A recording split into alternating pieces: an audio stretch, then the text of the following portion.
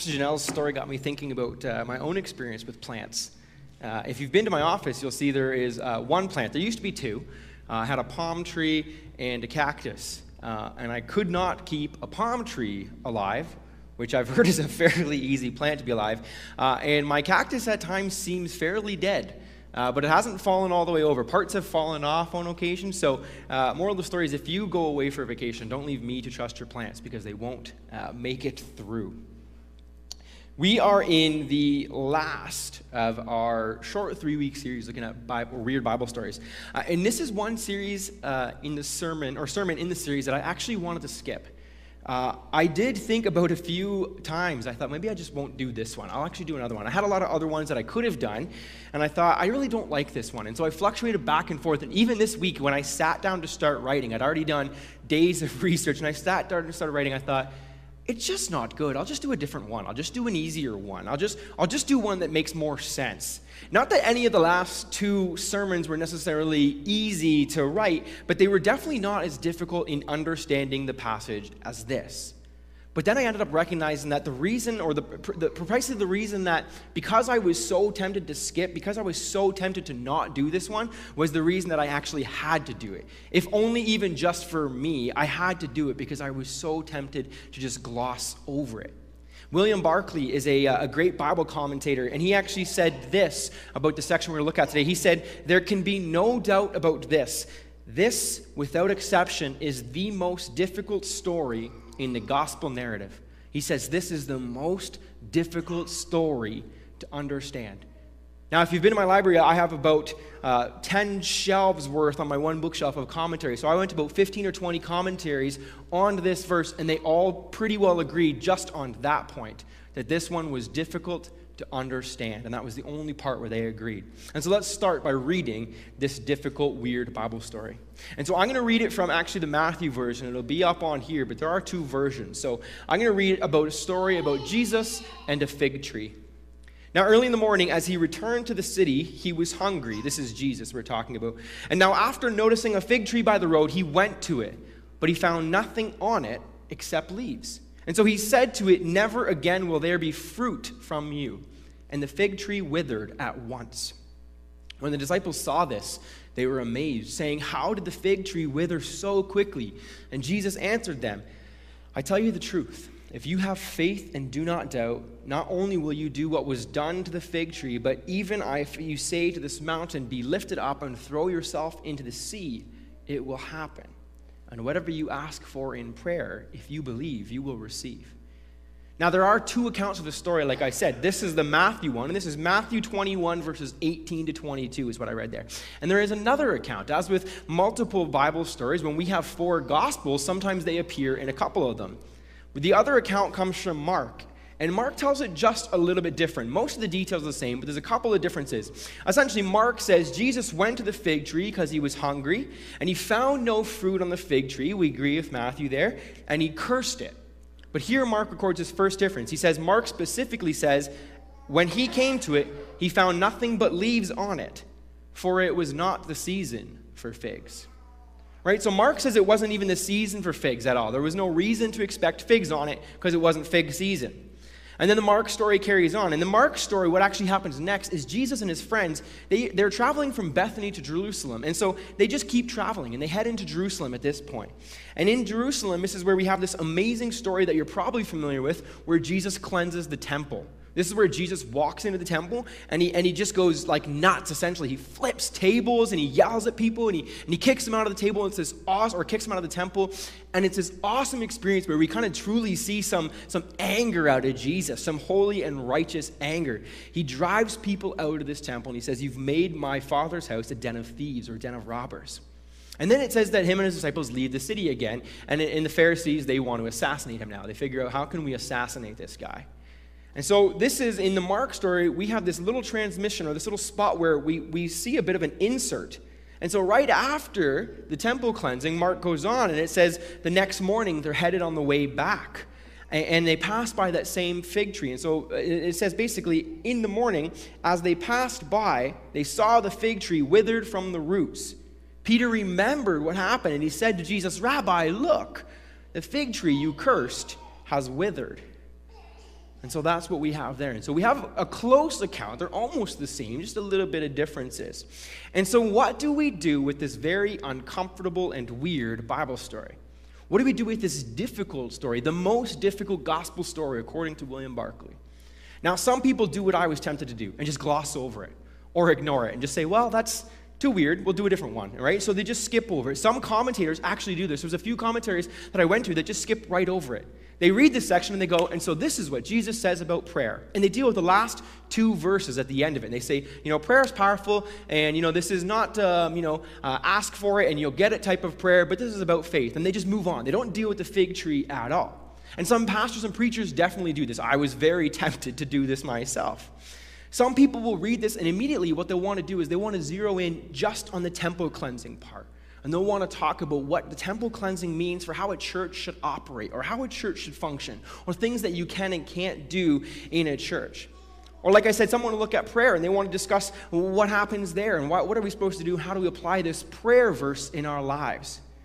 But the interesting part is that Jesus, when he says about prayer, is he's kind of ignoring the question. They say, how did the fig tree do this? And Jesus says, well, prayer, and if you pray, this is what will happen. He doesn't actually answer, why did the fig tree curse, or why did the fig tree wither like this, Jesus? Or why did you curse this fig tree in front of us? He doesn't really explain why he did what he did. He just kind of gives a bit of an answer about prayer. And so some people want to go, well, that's the important part. But when you skip over what happened to the fig tree, what Jesus did to the fig tree, you don't really do justice to the whole story here. You ignore a whole big part of the story. And so what do we do? What do we say about what happened to the fig tree, what Jesus did to an innocent fig tree? We're going to break it down and we're going to talk about it. Now, like I said, the commentaries were all over. And so this is kind of a good out because I can say, well, if you don't agree, that's okay because not even the commentators agree. And they're all the experts with the doctorates and the PhD. So if they can't agree, it's okay for us to disagree a little bit here. No one can really say for sure, this is what they 100%, there's no debate, this is what it means. So what we're going to do is we're going to look at 3 possible ways of reading this. We'll have 3 ways that you could read it and discuss what each of those means and how we could impact it. And these are 3 ways that I pulled out of different commentaries. Now, the first point, or the first way of reading it is, it happened. The story happened. Jesus was hangry, right? Jesus was just a hangry dude that morning. I mean, it actually says that. It says Jesus was hungry in the morning. It says he's hungry. So the first option is we just read it that and say Jesus was hangry and he got mad at the tree because he hadn't had breakfast yet. I mean, it happens. We get grumpy when we are hungry. You've seen those Snickers commercials, right? If you've ever seen them. There's those Snicker commercials where it's this guy or this girl and they're yelling and screaming at everyone and somebody says, hey, dude, you're not the same when you're hungry. Have a Snickers, right? And they give them a Snickers and the person calms down and sometimes they turn into like a little old lady or a nice gentle person or something, right? All of a sudden the hunger is gone and they're back to being a gentle person. Now, hangry is a thing. If you've ever had kids or you've been around kids, you know sometimes when they're grumpy, it is just purely because they are hungry. Or if you've ever been around me, when I've had to skip a meal or 2 meals and work through it, you'll experience what it means to be around someone who's hangry, right? I'm sure you've experienced it. And I mean, to some sense, we could say, well, this could be true because Jesus was fully human, right? He was fully human. And so fully human, being hungry, he might just get angry. Only the problem with that is it just seems so out of character the way that he reacts with his hangry, right? The way that he reacts out of what happens. I mean, if we look at another time where Jesus would surely have been hangry, he fasted for 40 days, right? He fasted for 40 days, and he was still pretty calm in his responses to the tempter or to Satan, right? He didn't snap on him and be like, you big idiot, or anything like that. He's pretty calm. He's a pretty calm guy generally. We see him in some pretty heated situations. One time he's literally chased out of his town, and it says he walked through the crowd. It didn't say like he, karate kicked his way through it. He walked through the crowd. And so we can sense that Jesus has some good control over some of his anger, right? We probably get it in the next bit where Jesus snaps in the temple, where it says Jesus is angry in the temple. Like, that makes sense. It makes sense that Jesus would be very angry at that point because it says that the people who are supposed to basically be in charge of the temple have turned it into a den of thieves. They've made his house or his father's house into a place of robbers. So Jesus getting angry in the temple and flipping some tables and driving people out, that makes sense. I can understand that part. But it makes no sense to me that Jesus gets as angry as he does at a fig tree for not having figs when Mark says it wasn't even the season for figs. And so he curses this tree. He literally kills a tree. And that just seems so out of character for Jesus, right? It seems fairly self-serving. I mean, he never uses miracles for his own gain or his own self-gain in the rest of the gospel accounts. But it seems like here, if this is our interpretation, it seems like he has. It seems like Jesus has used a miracle here for his own gain, right? Like in the desert during his temptation, he didn't turn the rocks into bread, even though he certainly could have. He didn't do that. He didn't call down angels to fight his accusers or his arresters when he was arrested, but he certainly could have. But here, if we read it this way, he curses and destroys a fig tree for not having figs when it wasn't fig season.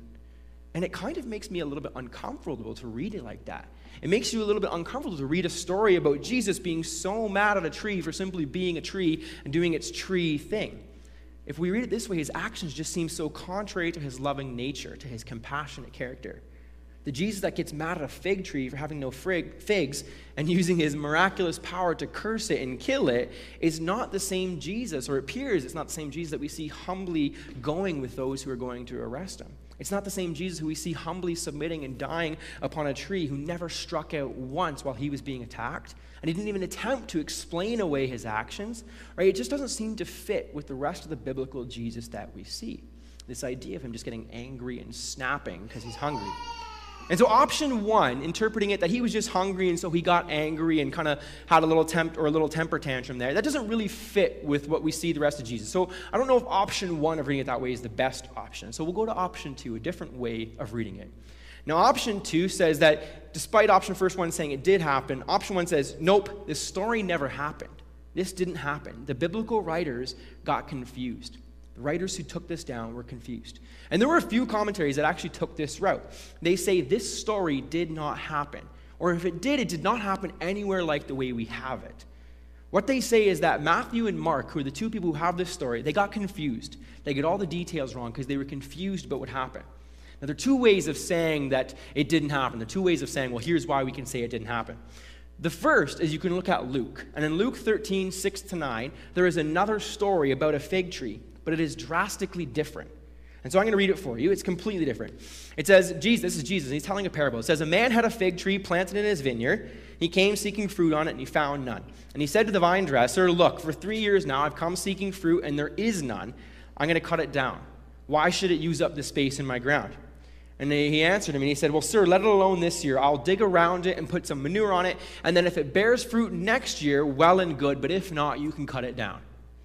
And so what people say is, well, because Luke's account is so different than Matthew and Mark's, and Luke was a great researcher, that Matthew and Mark originally meant to tell this story. Originally, they meant to tell this story. They meant to record a parable that Jesus had said.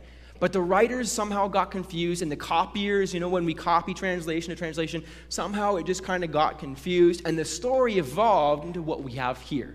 So the option two says that. They said that it doesn't make sense. They were trying to tell the Luke story, but it didn't work out. The second way that they use the excuse that it didn't happen, and the writers are confused, is that they say, well, maybe what happened was that while the disciples and Jesus were on their way to Jerusalem from Bethany, they came upon a dead fig tree. And when they came upon this dead fig tree, the disciples reminded Jesus of the story earlier in Luke that he told his disciples. And so it reminded him of that parable, and so he reiterated parts of it here. And so that's what they say. Well, they say, well, it didn't really happen. Jesus was remembering the Luke story when he saw a dead fig tree on the way to Jerusalem. And things got lost in translation, and that's how we ended up with this. It's sort of like that game of telephone. If you ever played telephone in youth group or anywhere else, right? Like I whisper a story to Murray, and Murray whispers it to Bob, and Bob to Jane, and Jane to Paul, and we just go along and we whisper it. And eventually, when it gets over to here to John, the story that John tells me is not even close to the same story that we started with over here. And so that's what they kind of say. They say it kind of didn't happen, and it just kind of got lost in translation. But the problem that I see with that approach is that it is pretty pick and choosy about what parts of the Bible we take at face value. It's pretty pick and choosy and say, well, I'll take this, but I won't take that, right? Like look, for example, the last 2 weeks of things we've talked about. We'd look at a talking donkey and an axe that swims, and we go, no, that happened. Yeah, the writers wrote down what happened. They recorded it. That's exactly what happened. It's just a miracle, right? That's what happens. We have a miraculous God. But then this week, we say, well, no, the writers got confused. This didn't actually happen like this. Jesus didn't really do this miraculous thing. There was some reason why the writers got confused. It seems pretty unfair to take that approach, to say, yes, these are good when it paints Jesus in a favorable light, but no, they were confused when it might say something different about him. Augustine talked about this. He once said, if you believe what you like in the gospel and you reject what you don't like, it's not the gospel that you believe in, it's yourself. So I think it's pretty unfair to say that the writers got all the details right for the Acts stories and the other miracle stories, but somehow because we don't like the way it paints Jesus, that we just say, well, no, they got the story wrong, and we can wash it away then. We can dismiss it. So these are the first two options. If these two first options are no good, what do we do then? I think there's a third option. And I think this third option, when I read it, it does justice to both Jesus' character, and it does justice to how he's portrayed in the rest of Scripture, but also to how the Scripture is written, and we have it here. And the way that we do that is option number 3 says, this story happened, and it was a physical parable, or prophetic realism. Now, this is an option that some of the major commentaries, or the most popular ones, hinted at. This is likely the biggest possibility. This is likely what it is, or this is probably what it means, even if they weren't willing to say this is 100% how we should apply and interpret this. So the major commentaries sort of said, we think it's this. We're fairly sure, not 100 though. And this option actually comes from the Old Testament. It all comes from the Old Testament era of prophets.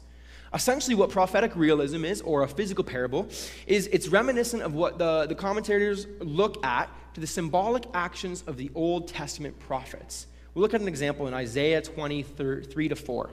God is talking to Isaiah, and he tells him essentially, he says, go walk naked and barefoot, as this example. And so Isaiah goes around and walks naked and barefoot. And then God says, as my servant Isaiah has walked naked and barefoot for 3 years, as a sign and a portent against Egypt and Cush, so shall the king of Assyria lead away the Egyptian captives and the Cushite exiles, both the young and the old, naked and barefoot, with buttocks uncovered, the nakedness of Egypt. So this idea is that Isaiah was this physical parable of what was to come, or this prophetic realism of what was to come. It's a physical example of the message that God had for his people, right? And so how do we use this idea of prophetic realism or physical parable for us in this story, the story about a fig tree? Well, we look at it and we basically say, Jesus is hungry. Right? Jesus is hungry. Maybe he hasn't had breakfast yet. And so he goes to a fig tree as he's walking along, and he sees leaves on it. But when he sees no fruit on this tree, he takes this as an opportunity to teach his disciples something. And we see Jesus doing all this all the time. Something comes up, and he takes the opportunity to teach.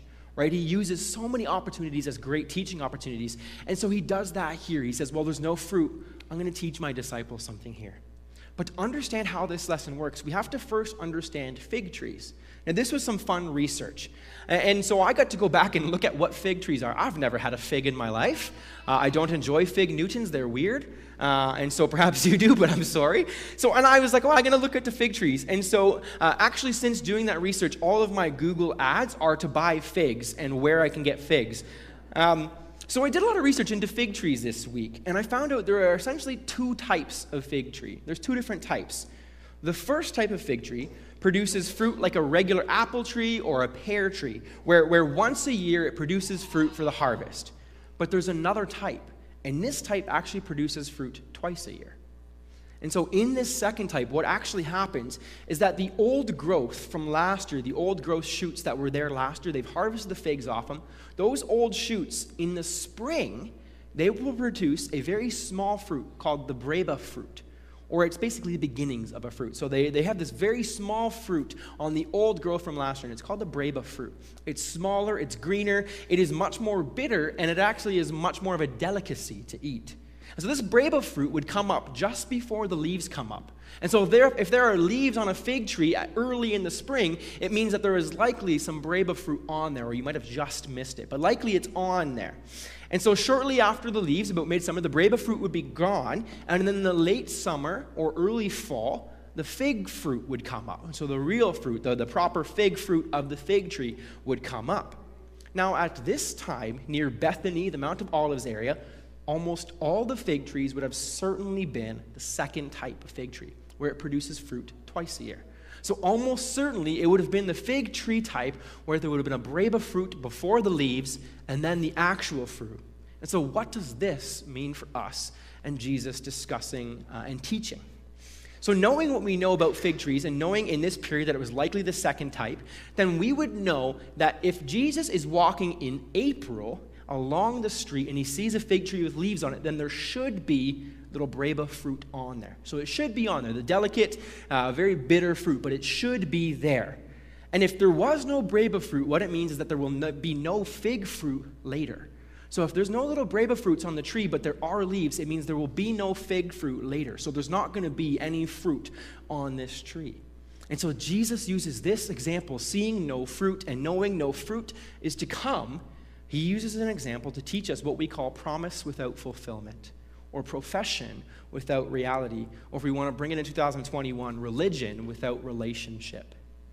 The leaves on a fig tree are a promise of fruit, but there was no fruit on that tree, which means there's no fruit to come.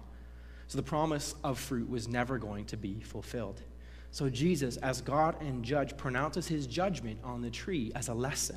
Because it bore no fruit currently, and it would bear no fruit in the future, he places his judgment on it, and the tree withers up and dies.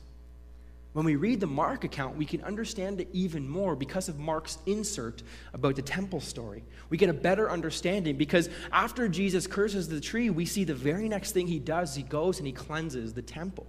Right? So he goes and he cleans the temple of all the leaves that were bearing no fruit. The early church understood this, actually. The early church read this account, and they immediately understood this as Jesus' judgment towards Jerusalem. And they understood it as applying because the second temple was taken down in 70 AD. So they looked at that and saw the temple came down, and they thought, well, that was Jesus prophesying that the temple was going to be taken down because there were leaves but no fruit. So they read this account and immediately applied it to the temple destruction. They immediately understood it as this sort of prophetic realism or a physical or lived parable about what was going to happen to Jerusalem, the temple. And this understanding or this reading, I think, can apply to us today. Jesus saw a tree that should have had fruit on it because it had leaves, but it was just leaves. It was all decoration with no substance. There was no fruit, and he saw that there was no fruit to come. The leaves mean nothing if there is no fruit. I think Jesus was talking about the temple and destruction in Jerusalem there, but I also think he was talking about us. Leaves mean nothing if there is no fruit. It's not enough for us to have pretty leaves decorating the outside of our lives. We need the substance on the inside, the fruit on the inside.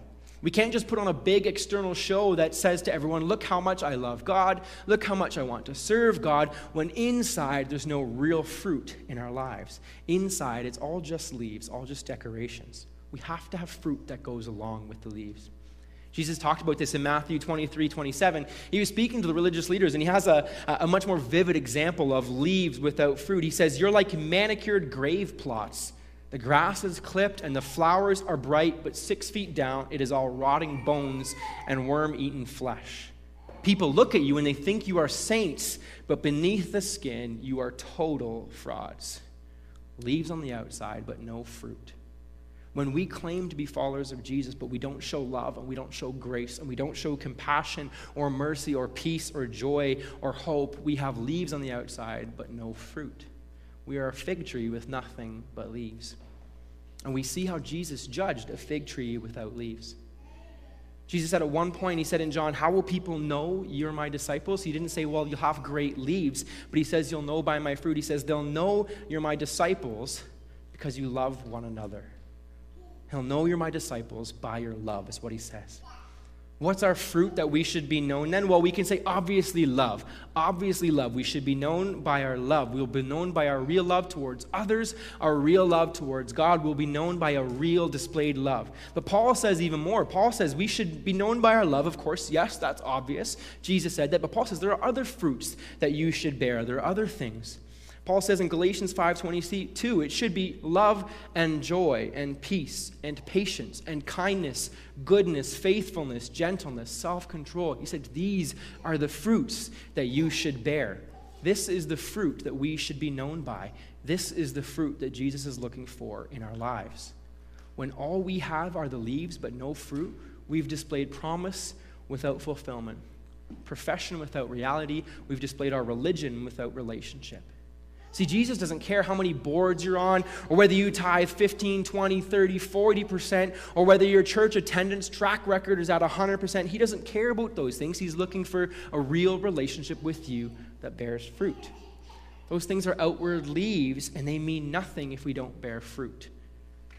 A real relationship with Jesus will spill over and bear loads of fruit in our lives. When you spend time with Jesus, when you commune with him regularly, the things that are his characteristics, the love, the patience, the joy, the gentleness, all those things will spill over into your life and spill out of your life. The people around you will see those things. They'll see your fruit. This is the fruit that Jesus was looking for. This is the fruit that we should bear in our lives. So do you bear love? Do you display joy and peace? Do you show patience and kindness and gentleness and goodness? Are you humble and faithful? Are those things evident in your life? Is that fruit there in your life? Because Jesus is looking for trees that bear fruit, not just trees with pretty leaves but no substance. The tree that Jesus came across with no fruit withered up and died because Jesus is looking for fruit. Is that something to think about in our lives today? Let's pray. Lord, thank you for the confusing and the weird Bible stories, Lord. Thank you that these are all part of your word, and God, that we can learn everything from various parts of your word. And so, God, open our eyes. Help us to read Scripture afresh, anew. Help us to look at places that we've merely glossed over. Help us to uncover the beauty and the truth that is there in your word. Lord, thank you for this example today. Father, would you teach us to bear fruit? Would you show us how to bear fruit in our lives? Would we be more than just leaves with no fruit, but would we have fruit that spills over? Would everyone we come across see the fruit of our relationship with you? We thank you for all of this in Jesus' name.